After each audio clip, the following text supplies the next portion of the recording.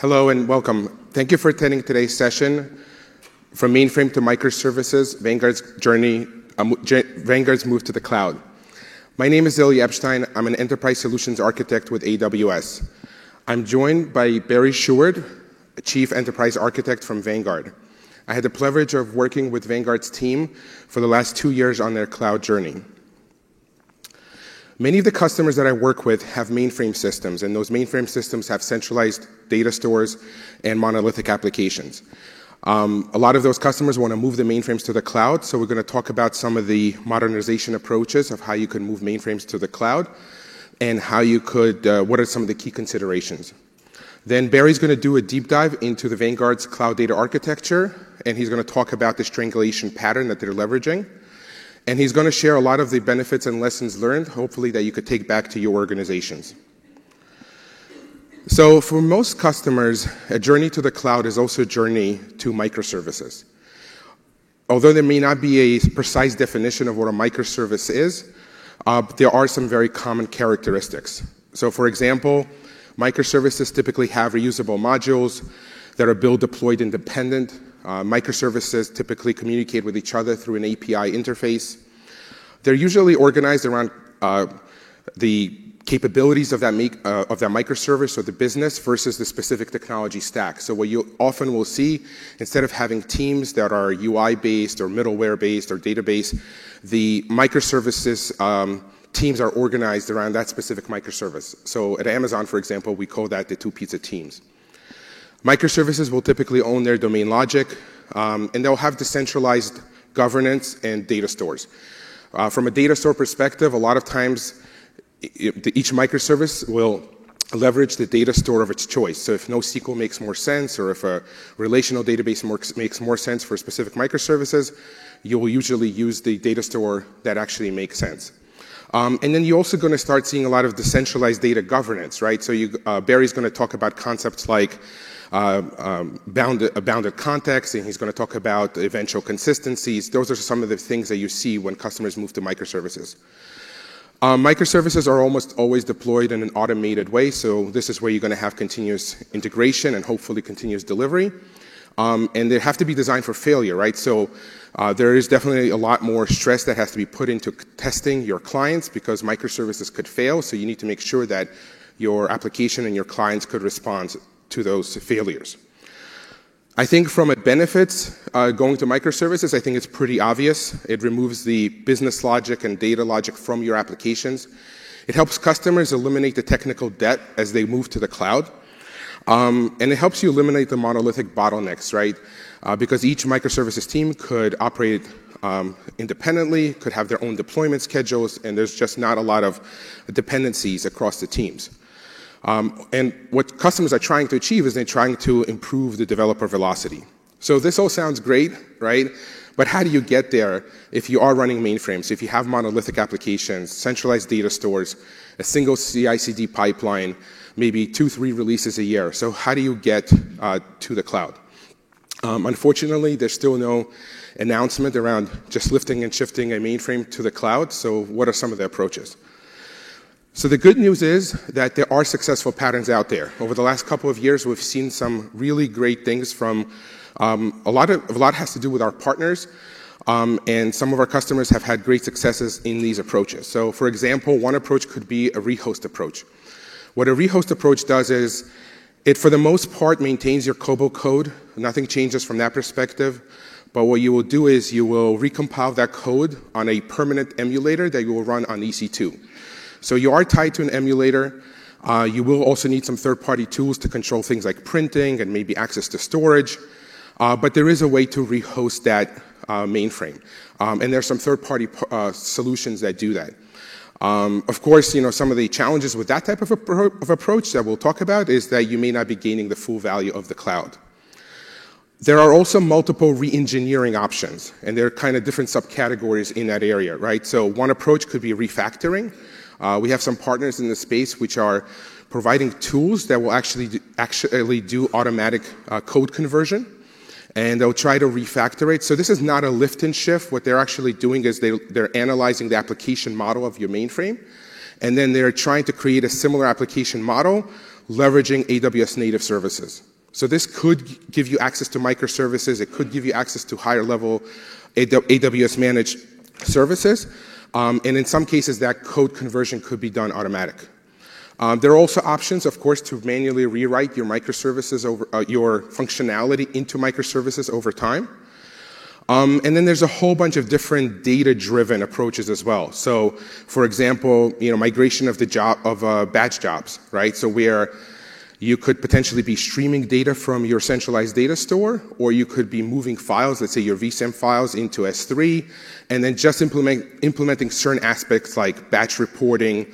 It could also be analytics capabilities where you're taking that data, moving it to the cloud, and then performing your analytics in the cloud. Those are all aspects of re-engineering. Replatform could be an option. This is really specifically if you're running your mainframe with Linux. I think about 75% of z/OS mainframes are actually leveraging some Linux. So if you have Linux and Java applications on your mainframe, you could potentially do some replatform and run that on EC2. And then, of course, there's repurchase and retire, where some of the functionality will simply be sunset over time, either by SaaS solutions or new functionality that you develop. For most customers, it's a combination of all of these approaches, right? Some functionality will naturally be retired, some of it will be maybe re-hosted, and some of it could be replatformed. There are a lot of considerations to think about, right? Things like risk and impact to your operations. But two of the factors that I also want to call out are cloud business value and the time it takes to do the migrations, right, or to do the modernization. So if we look, for example, at a rehost option, from an operational perspective, it's probably the least amount of risk. It also doesn't require your teams to retool as much. But when you're doing a rehost, you really are not taking the full value of the cloud, right? Because you're running in this emulator environment. You're not using microservices. You're not using some of the AWS managed services. You really are not getting a lot of value. But you could get to the migration pretty fast. And sometimes when customers have things like data center closures and they just simply need to get out and move to the cloud, they'll take that approach. With refactoring, automatic, let's say, code conversion, you'll definitely be running in native AWS services. So that allows you to then get more business value from the cloud. But of course, the timing could be a little bit more, for example, than rehost. And then, of course, rewriting, that's where you get the most value because you're doing things in the most cloud-native way possible, and you're making new decisions as you're rewriting the code. But of course, that's typically a multi-year journey. The good news is we do have professional services teams and partner teams that actually have expertise in each one of these areas, so we could definitely help in that space. But we also have customer successes in each one of these approaches. For today's session, we're primarily going to talk about re-engineering, and the focus is going to be on kind of data-driven re-engineering. And the approach that the Vanguard team is going to be taking is going to focus on, focusing on the data and then potentially rewriting some of the code into microservices. So Martin Fowler, I think every tech conference has Martin Fowler slide. He had a great observation. I think he's the first one that coined the term the strangler pattern. What he was doing is he was in an Australian rainforest and he observed these fig trees that had these vines. What happens is I think a bird or a bat will put a seed on the upper branches of a tree, and it'll start putting vines all the way down to the soil. And over time, you have these hundreds and thousands of vines that go all the way down to the soil, and eventually they actually cover up the host tree entirely. And then on the soil level, they actually end up competing for the nourishment. And then eventually the host tree actually dies, and you basically have this new fig tree with a hollow inside. So he basically made an observation to take the same approach for monolithic to microservices migrations, where you're going to develop a new system around the edges, and over time, more and more functionality will move to that new system, and that original old system will eventually be strangled. So on a high level, what does that mean? So if you have your monolithic, let's say your mainframe with a centralized data store and a monolithic application, and you have your users accessing your application through a browser, over time, You'll develop a microservice. That microservice potentially could have its own data store, and then you'll put some type of a proxy tier in front of it or an API tier, and you'll redirect users to the new functionality. And then, of course, over time, you're going to build more and more of these services to a point where more of that functionality is using the new capabilities, and then the old system becomes strangled. The challenge we see sometimes is, depending on how that's implemented, it doesn't actually always lead to strangulation, because depending on how these new microservices are developed, you still could have a lot of dependencies, either on the actual monolithic code or potentially even just the monolithic centralized data store. So in practice, we are seeing sometimes customers have challenge where that actually is not achieved. So the approach that Barry's going to talk about is the approach of focusing on the data, right? Where you actually figure out a way how you could get the data to the cloud, and where your microservices are actually leveraging the native data stores in the cloud. And all of your writes you're not doing direct necessarily writes to the mainframe. You're leveraging things like eventual consistencies, bounded context, and where you don't have that tight dependencies to the on-prem data store or the monolithic code. And that's the approach that Barry's going to talk about. And with that, I want to introduce Barry, who's going to do a deeper dive in the Vanguard Cloud Data Architecture. Thank you.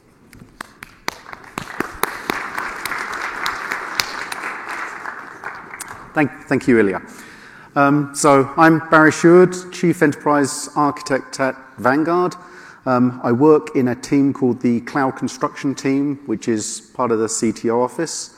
We're going to be starting off talking a little bit about our legacy infrastructure, what we have at the moment, what we're hoping to move from, working to move from. Then we're going to start talking about some of the various architectures that we put together to help us move from mainframe to microservices. And then finally, we'll talk a little about lessons learned and things to bear in mind as you make the journey. First, just enough about Vanguard to give you some context of the organization. So I like to joke that we're a small investments company. We actually have over $4 trillion worth of assets under management. So it should tell you two basic things about the organization. Firstly, we're very conscious of security, particularly cybersecurity, making sure that we're well protected. And the second thing is we're very highly regulated. So organizations such as the SEC and FINRA will monitor us, make sure that our computation is both timely and accurate. If we don't get things timely and accurate, best case, we get irate customer phone calls that we need to spend money in order to process. Worst case, we get fined by organizations, the regulators, and we can sometimes end up on the front page of the Wall Street Journal, which is never a good thing if you're not there for the right reasons. We were founded 40 years ago. So basically, we've seen every generation of IT, from mainframe, mini computers, client server, service-oriented architecture, and microservices now, moving on towards cloud. Don't let my accent fool you. We are US-based, just outside of Philadelphia in Pennsylvania. And it occurred to me a couple of days ago that 40 years ago, our founder had the forethought to locate us almost exactly halfway between Wall Street in New York and the future home of Amazon's US East 1 data centers. We have a number of different lines of business. Two of our largest are the retail line of business, which allows individual investors to open accounts and trade mutual funds with us, and an institutional line of business, which obviously works with companies to provide 401ks, and for those of you not from the US, that's kind of like a pension, tax-deferred savings for use in retirement. Our institutional line of business is very focused on non-regulatory compliance such as SOC 2. So it's something that we can use to prove to our customers that we do things right in the IT space. And finally, we have no outside owners, so the returns on the investments we make provide better returns for our customers. And since our staff have 401ks with the company, we're actually incentivized to be as efficient as we possibly can and provide value to our investors. So our current IT environment obviously we have a whole bunch of data centers, a huge reserves to handle spikes in capacity and availability. And within those environments or data centers, we effectively have three types of operational system. We have the systems that our business uses in order to decide which mutual funds to buy, analytics data, those kinds of things. A lot of that is COTS software. We then have our system of record, which is our real old systems that keep track of who owns what within the system. And then we've got our system of engagement, which are the tools that we use to interact with our customers. Interestingly, 20 years ago, the system of record and the system of engagement were the same system, right? Customers would call up and the phone operators would be typing into mainframe consoles in order to make transactions happen. Nowadays, obviously, it's all web interfaces. Typically, our web interfaces, you can see here, custom web applications, 3-tier, large monolithic Java applications, very complex. Many of them now have internal caches, non-distributed, which means that all the sessions are stateless. Obviously, that impacts scalability. Our largest lines of business use DB2 on the mainframe for their data storage. And some of our other lines of business do use other databases as well. Our mainframe environment really is the crown jewels of Vanguard. We're not running Z-Linux. It's MVS-based. We have a build system for COBOL code and a version control system for it as well. And then DB2, which is the system that supports our system of engagement with our customers. There are at least 3,000 relational tables and 6,000 COBOL stored procedures in that system, which makes a trivial migration very difficult to achieve. We then have our record-keeping systems, part of our system of record, which is all based on vSAN files, CICS, CICS interfaces, and COBOL batch processes, and those typically run every night to perform all the necessary calculations. In order to provide the data from our system of record into our system of engagement, there's a huge number of integration processes that run, point-to-point integrations with multiple systems that move data from the record-keeping system into the database and vice versa. And typically that goes through MQ and COBOL batch processes. And then finally, people interact with our mainframe, a small amount through the CICS interfaces, slightly more through the MQ interfaces, but the largest interactions are through the DB2. So why is it we want to migrate? We're not doing one or even two migrations here. We're actually doing three separate migrations. The first is the migration to the public cloud. So we started to look at private cloud. We came to reInvent. We realized we can't possibly match Amazon. So let's look at using them. It gives us the ability to use infrastructure as code. We can spin up environments, as many as we need. We also get a lot of managed services, right? Why run our own message queuing systems, our own databases, when Amazon can run it for us, right? We're a financial company, not an IT company. And finally, if you're using on-prem systems, no matter how many you buy, there's still limits to the elasticity, right? And if you buy too many, they're sitting around. If you don't buy enough, you can't cope with the kind of spikes that you might experience. And those are the things that go away with public cloud. From the mainframe, moving off the mainframe perspective, firstly, with any proprietary system, if you can't get the same capability in the cloud provider of your choice, you're somewhat limited to, at best, a hybrid model. The cost of the mainframe, basically you're running an expensive vertically scaled system as opposed to being able to take advantage of cheaper horizontally scaled systems. We also have effectively our development staff divided into two parts. One part is the COBOL developers that work on the mainframe side. The other part is the Java developers that work on the system of engagement. We wanted a common programming model so that we didn't have to worry about the skills that are starting to be more difficult to find in the mainframe space, and also get the same process from the web tier all the way down to the data access tier. And then finally, why do we want to migrate from legacy web applications to microservices? So no one gets up out of bed in the morning and thinks to themselves, I'm going to write an application today and it's going to be an unmaintainable ball of mud. But what tends to happen is over time, the tiers that you put in place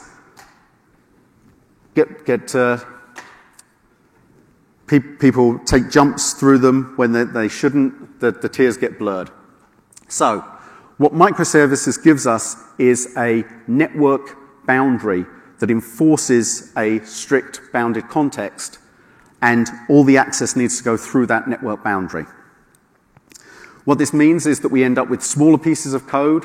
It's easier to test them. It's easier to deploy them. And it also, over time, once we start taking advantage of those network boundaries, it allows our development teams to adopt other mechanisms for implementation in terms of different languages and also different database storage mechanisms. So rather than just the pure relational that they tend to work with now. Before we started moving to public cloud, we started to implement microservices for use on-prem. Basically, a 7-step process. Each step builds on the capabilities of the last. So we have the monolithic applications on the far left-hand side, all the way to next-gen apps or microservices on the far right. The first step was start to monitor our code, builds, instrumentation, so that we could produce clean modular code. This would enable us to isolate the data layer from the business the business logic. Once we have that data layer isolated, we can start to define bounded contexts, start to split things up into services. And once we define those bounded contexts, the step to cloud, in order to enable the step to cloud, we really needed to make sure that we were completely stateless within our microservices, and that would give us the kind of elasticity that we were looking for. The steps aren't purely technical, there's some cultural ones here. So the move towards being able to be completely agile and take advantage of experimentation was something that our business was very interested in. But moving from a framework that was originally developed for use on an on-prem private cloud environment to a public cloud required some additional thinking.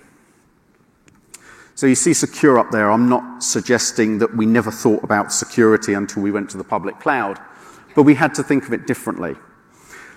Because with public cloud, we started to experience the situation where members of staff would suddenly see things in newspapers, right?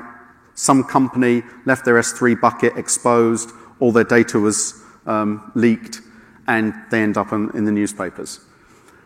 We started to have to ensure that instead of going through a process where we would validate the security model and then implement the tool, we would have to be able to continually be able to answer the question, what do we have in place that would prevent that from happening here? So it's just a slightly different way of looking at security. As part of the move to public cloud, we wanted to make sure that we were able to take advantage of multiple geographic regions. So rather than just a single one and all of our customers from all over the world coming to one place, we wanted to be able to move the compute and data out to them, make their experience as good as possible. We also wanted to be autonomous within a single region.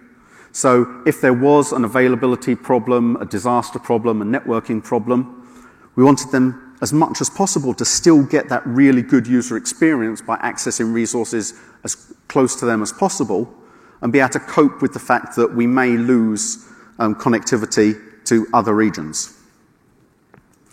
We wanted low latency from two different perspectives. The first perspective would be from the real-time movement of data from customer to us. But the second perspective is from the user's perception of latency.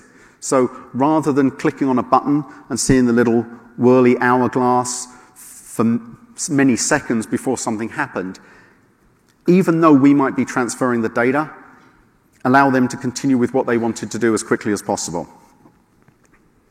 We needed to think about compliance. We always think about compliance, but now the regulators are going to be walking in and saying, we know you're using public cloud. It's potentially a different level of compliance that we need to be able to show, different level of transparency. And then finally, need to be cost optimized. So when you're working with an on-prem environment, everything kind of the costs to the development teams are often completely opaque. They have no idea. It's a lot more obvious when we're looking at cloud. In terms of cost optimization, I heard an interesting analogy. Anybody can build an expensive bridge that doesn't fall down. The trick is to build the cheapest possible bridge that doesn't quite fall down, right? And that's kind of what we're trying to do with cloud. What's the bare minimum that we can get away with while still providing the customer experience that we want? So with all these in mind, we spoke to a number of teams within the organization. We got a set of requirements from them. We came up with designs. We iterated through the designs. We spoke to a number of partners and consultants and said, this is what we're thinking of doing. And we came up with a design that met all the requirements. And before you start adjusting your glasses, it's purposely blurred. It did meet the requirements. It used a hub and spoke model, right? We adopted a hub and spoke model because that way all the updates would happen at a central location. There was no possibility of conflicts, and it meant that we could use our existing business logic to validate what was going on. We're utilizing the cloud for the spokes. So where we wanted to move the compute and data as close to the customers as possible, that would be at the end of the spokes. There was a number of decisions made in the past with respect to the container management system that we incorporated, and also in terms of an object store caching layer. The object store caching layer was originally conceived to reduce the number of transactions that we were running on the mainframe. In order to deal with the fact that we had the relational model on-prem in DB2 and the object model out in the cloud, there was a fairly sophisticated object relational mapping that worked in two different layers. The first, if there was a cache miss in the object store, and the second, when changes were actually happening to DB2 outside of this system, via batch, via our existing monolithic applications, taking those changes and replicating those out to the object store at the spokes. Because this design required making two writes, one to DB2 so that our existing systems worked, and to the object store at the hub. The hub is the bottom blue box. We came up with the concept of business events so that we could get something in that was agnostic to the actual data platform being used, and then could be translated into SQL code for talking to DB2, and API calls for updating the object store. Because we wanted to keep the object store and DB2 in sync, we're using a two-phase commit to achieve that. The solution was asynchronous, so definitely eventual consistency, where when a microservice would make a change, if it immediately read the change from the object store, it would not see that change. We still had a reliance on proprietary hardware, and in fact, we were actually running more code on the mainframe as part of the process to get away from it. And we were leveraging no managed platforms, so still doing an awful lot of heavy lifting ourselves. As we started to become more familiar with public cloud and looking at moving towards public cloud, we started to look at how can we split that hub and move more of the workloads out. We came up with this concept of an extended hub. So the hub would be extended between us and our closest region, US East 1, and the spokes would still be located around the world. Complexity increased. So we decided to take another look. How could we do things differently?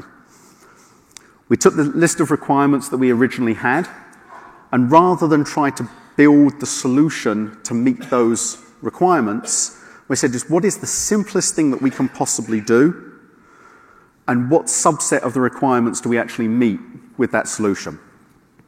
We actually came up with 9 options, This is option 1. There was actually an option 0 that was just so awful in terms of functionality, I'm not even showing it. But basically, the microservice and batch processes would write to DB2 directly, DB2 being at the very bottom box there.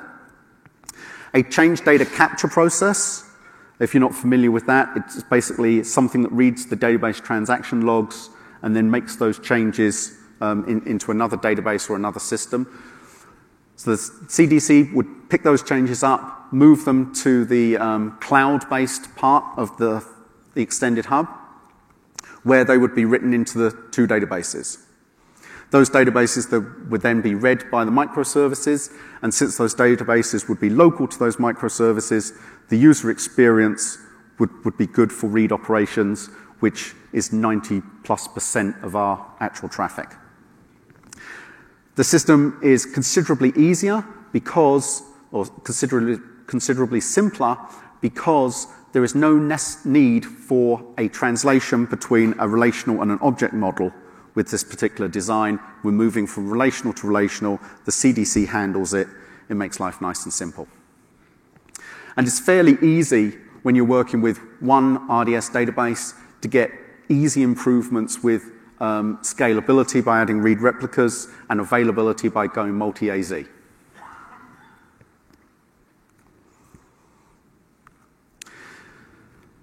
Option 3 implemented more of the requirements that we originally had. So one of the problems with option 1 is that if there was a network problem between the microservices and the DB2 database on-prem, effectively the microservice is waiting until the timeout occurs. Users who are trying to make an operation involving a write are waiting for the little hourglass to finish. With the buffered writes option, the microservice writes to a streaming data platform located in the same geographic region.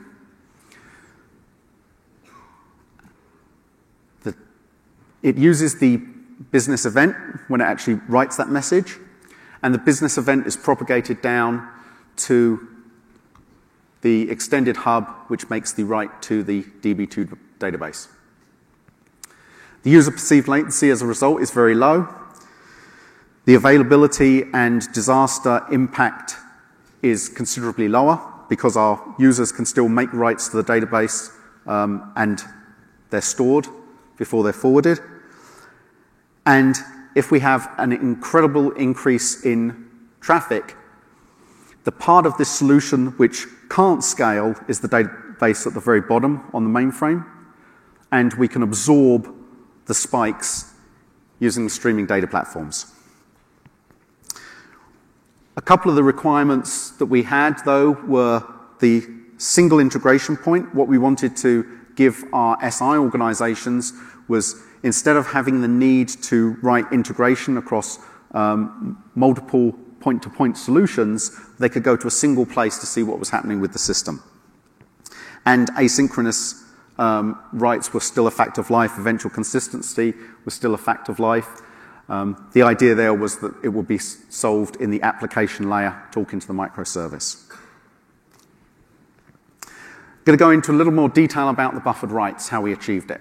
So what we wanted was that because we had this asynchronous system, that applications would be aware of where they were when asynchronous writes were happening. So the microservice would write to the streaming data platform.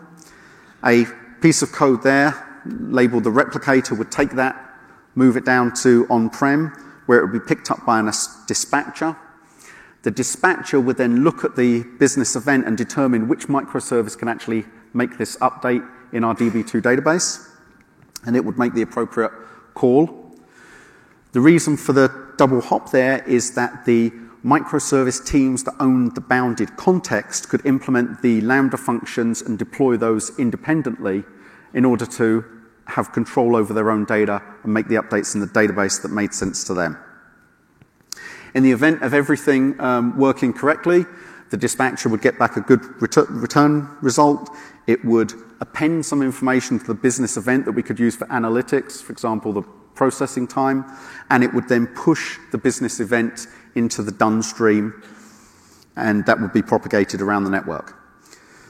By using the IDs in the to-do and the done stream, we can then determine that a particular operation has happened. And in the event of an error, the message would end up in the error stream, so everyone would be aware by looking at the error stream that there was a problem that occurred. We developed a microservice that would actually read from those various streams. So the bounded context for the Kitty Hawk microservice was actually the logged in user. So an application which didn't necessarily need to know about every microservice it needed to deal with could still determine if there were things in flight that might impact its operation. And we called that microservice Kitty Hawk because it deals with in-flight messages during write operations. So continuing along the various different options that we offered the lines of business. We were aware that some of the lines of business were very interested in not sticking with a relational model, but instead looking at a NoSQL option. So we came up with this solution.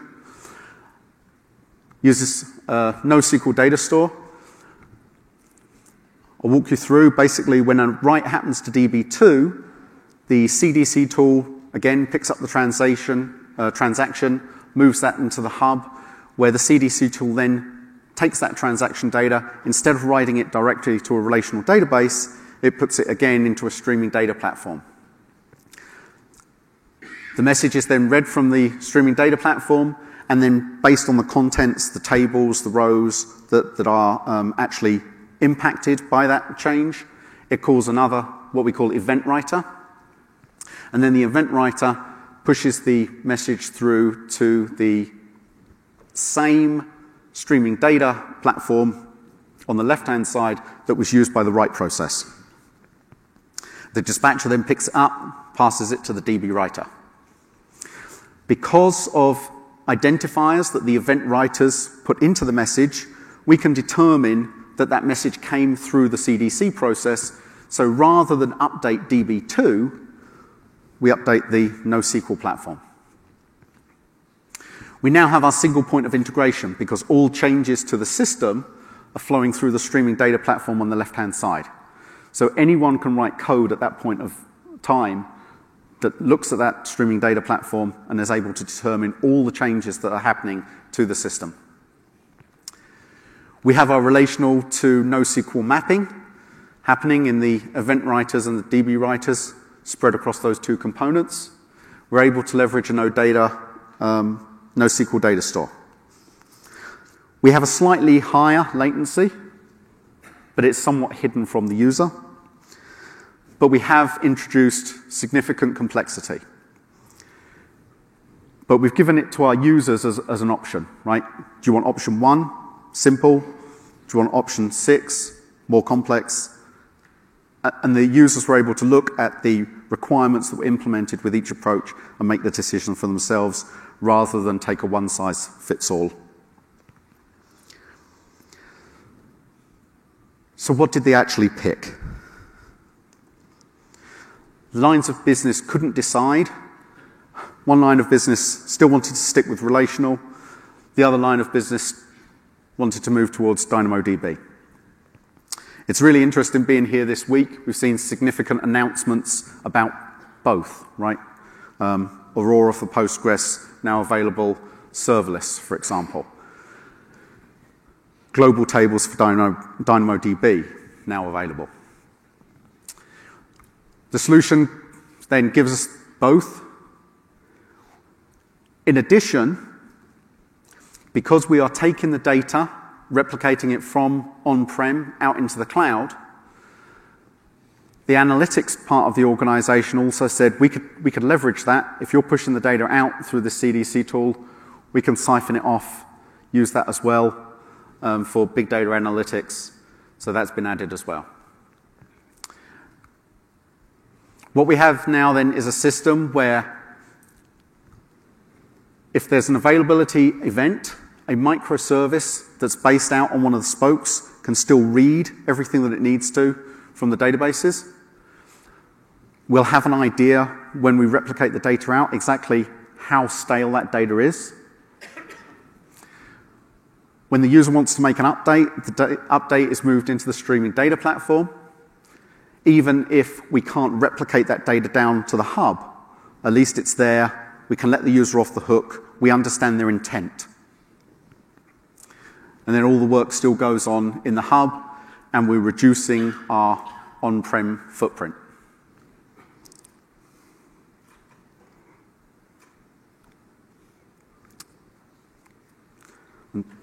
Sorry, just to go through, the green lines represent the relational process, and the purple lines represent the NoSQL process that you saw on the last slide. So in terms of mainframe strangulation strategy, what we've seen here is like the first step. We take the data, we move it out into the cloud, we've provided ourselves with an abstraction layer where the microservices can be built to interact with the data format that makes the most sense for them, either relational or NoSQL. They can be deployed. They don't need to know about all the rest of the process that keeps those data stores up to date. We then start to take our monolithic applications. So at the moment, those monolithic applications are used to making calls to the database, getting the data, building the HTML code, sending effectively the page all ready to be rendered back to the browser. We need to take that and remove some of that rendering so that what we actually send back to the browser now is the instructions that said, once you get this page, you need to go back to the microservice, grab the data that you need, and render the page yourself. So basically refactor the monolithic apps, make AJAX calls to the microservice, grab the data, and display it as necessary. In parallel with that, migrate batch processes to the cloud so that the data that is in the cloud now that we've replicated out there is used for the batch process instead of DB2 on-prem used for the batch process. We're looking at the kinds of batch processes that we have that operate within a single bounded context. Once we start to move batch process out to the cloud, and some of those will require orchestration type services that work across multiple microservices in order to perform those types of operation.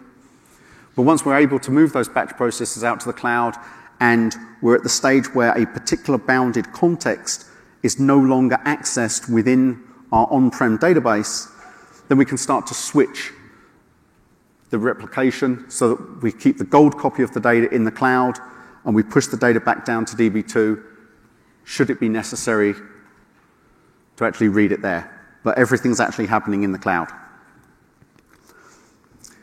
For the short term, we keep in the mainframe record keeping systems, the CICS, the vSAM, the COBOL systems, treating those as bounded context. So the integration logic that we had that would take the data from DB2, move it into vSAM at the beginning of the batch process, and then at the end of the batch process would take that data from DB2, from vSAM and move it back out to DB2 at the end of the batch process, would instead, at the beginning of the batch process, move the data from the cloud into vSAM, and then at the end of the process, from the vSAM files back out into the cloud.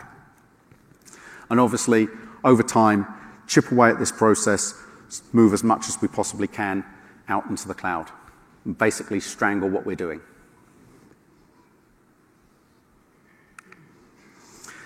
So there's a few different Amazon services that we use in order to accomplish this. Relational database service. Basically, what we looked for when we were working with any Amazon service is four things. First of all, SOC 2 compliance. So many of our applications need to be SOC 2 compliant. Our customers are looking for that in the institutional space. Next thing is data at rest encryption. So mandate came down from security that every piece of data that we store in Amazon needs to be encrypted at rest. User access management is basically where we are absolutely sure about which users exist within our various data stores and the rights that those users have. And the ability that if someone leaves the company, we can be absolutely sure that within minutes their rights are removed from those databases. And then finally, data activity monitoring is the recording of every select, insert, update, and delete that happens on those databases, which is absolutely necessary for consistency, integrity, and also data loss prevention, right? We can tell exactly when data was read from our database. So with RDS, we were really lucky that SOC 2 compliance came straight out of the box, and data at rest encryption has been available for years. User access management was more difficult. The on-prem systems that we had for accessing databases did not work with the database that we were looking to target in Amazon, so we ended up writing a REST interface that would integrate with our on-prem IDM system and create and delete the necessary user IDs and roles from the RDS databases. It also offered the capability that we can, on demand, request a list of all the users and all their roles and all their accesses in a database that we can give to auditors in order to prove that we're meeting that particular requirement. Data activity monitoring. We use a third-party product on-prem that tracks all the select, inserts, updates, and deletes to DB2. It could not be used with RDS because it requires installing an agent on the actual box. We're able to get around that particular issue by pulling the RDS logs every so often from RDS, moving those into a log consolidation system and monitoring for particular access. So we could actually see what was going on there. DynamoDB, again, lucky it was SOC 2 compliance. There's no data at rest encryption for DynamoDB. So we're taking advantage of client-side encryption there. You're basically encrypting the data before we move it to DynamoDB. That certainly imposes some restrictions on what we can use DynamoDB for. You suddenly lose the ability to filter or query on the data that you've encrypted. User access management for DynamoDB was fairly easy to achieve because it's tightly integrated with Amazon's IAM, Identity and Access Management Service, so that was easy to achieve. And data activity monitoring was also something that was missing. So DynamoDB Streams gave us the ability to monitor updates, deletes, and inserts to the data, but we couldn't monitor the selects. So potentially there's a data loss issue there. We solved this by, again, using client-side encryption, and then taking advantage of the fact that we do get a log of CloudTrail access to KMS. So every time someone actually grabs the key in order to decrypt the data, we do have a record of that.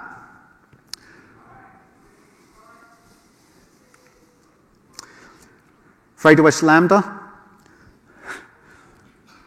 2 or 3 weeks ago, was it? SOC 2 compliance was granted for AWS Lambda. Up to that point, we were very careful about our app selection, and also AWS engagement constantly talking to the SA, Ilya, saying, when are you going to be SOC 2 compliant for Lambda? Data at rest encryption is not really an issue. User access management, again, because it's integrated with AWS IAM, and data activity monitoring, not an issue for Lambda. Amazon Kinesis is also part of the solution. SOC 2 compliance, again, was granted a couple of weeks back in exactly the same way. Up until that point, it was being very careful about the applications that were selected and constantly asking AWS, is this going to be available? It's really important to us. Data at rest encryption was announced back in July, so we were really happy about that. It stops us jumping through hoops from the encryption perspective. User access management, again, is provided by AWS IAM. And data activity monitoring is not available for certain types of data that need it, we can use client-side encryption, and again, we get the KMS and CloudTrail logs when we decrypt that data. So what are the impacts of migration? So firstly, the unmaintainable big ball of mud is gone with the microservices, right? We can use CD pipelines, we can pull the data, we use the pull request model to force a peer review. So whenever our users are making changes, someone else has to approve those changes before the actual code moves from their particular feature branch into the main branch. It gives us some quality controls, and as a result, we're doing continuous builds of this, improving quality and code coverage of tests. Microservice principles, we have the strictly enforced bounded contexts, and the move on the NGA stack to cloud means that we have stateless and therefore much more highly scalable services. The negative of the microservices approach as opposed to the on-prem is the eventual consistency, which we're solving using at the application layer and the Kitty Hawk microservice. From a cloud perspective, we have our infrastructure as code pipeline. So basically, we're making extensive use of CloudFormation in order to set up these environments that we're using.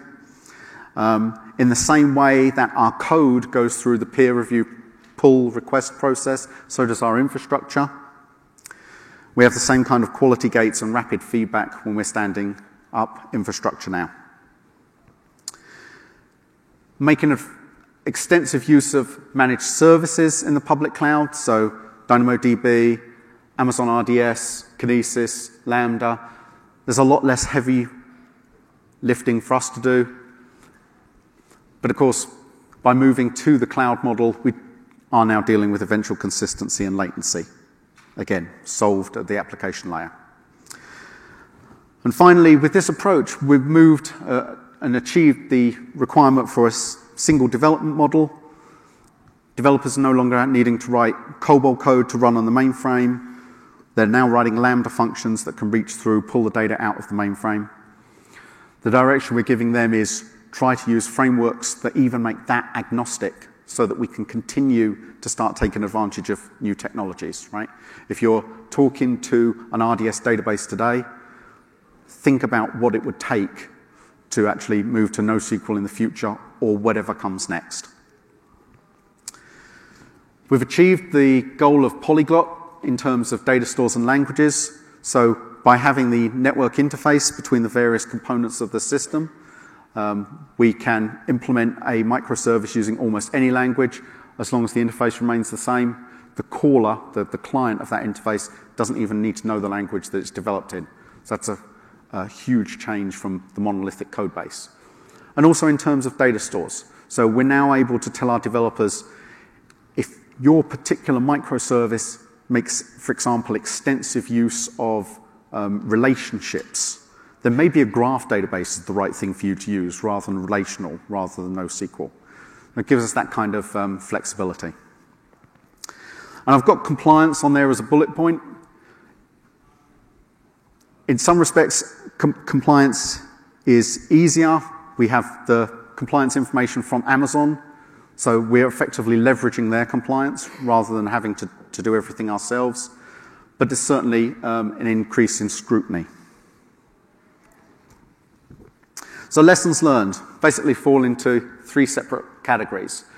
From a regulatory perspective, when you're working with a large monolithic database, it's very easy to see everything within that database as being sensitive, PII type data. When you're taking that database, splitting it up into multiple different bounded contexts, moving it around to different microservices, it's possible to think of it differently. So understanding the different data classifications is really critical.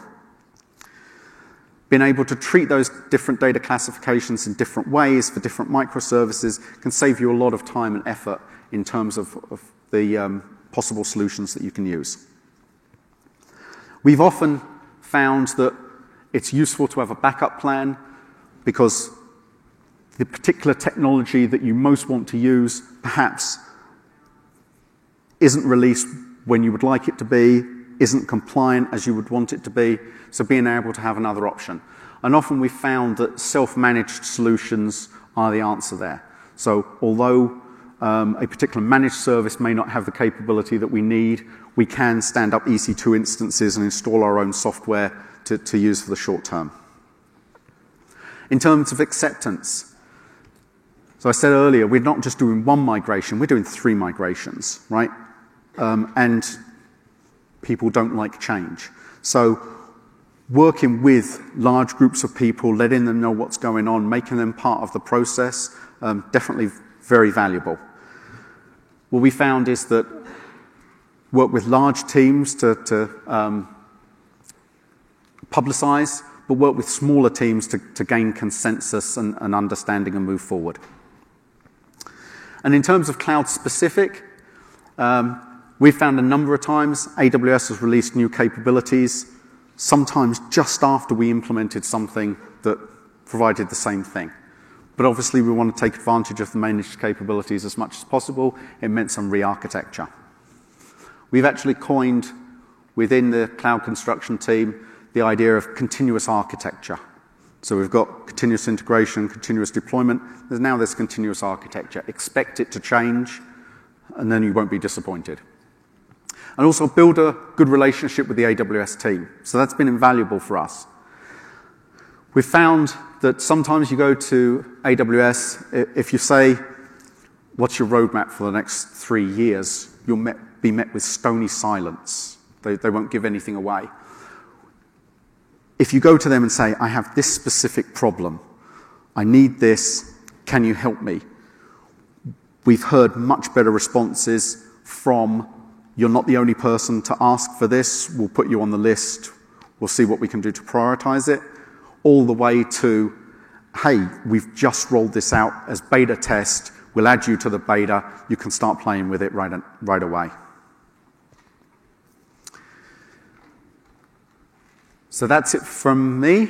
Thank you very much for attending. Ilya and I will be down here to answer any questions. And I know all the swag is probably gone, but if you could fill out your comment cards, that would be greatly appreciated. Thank you very much.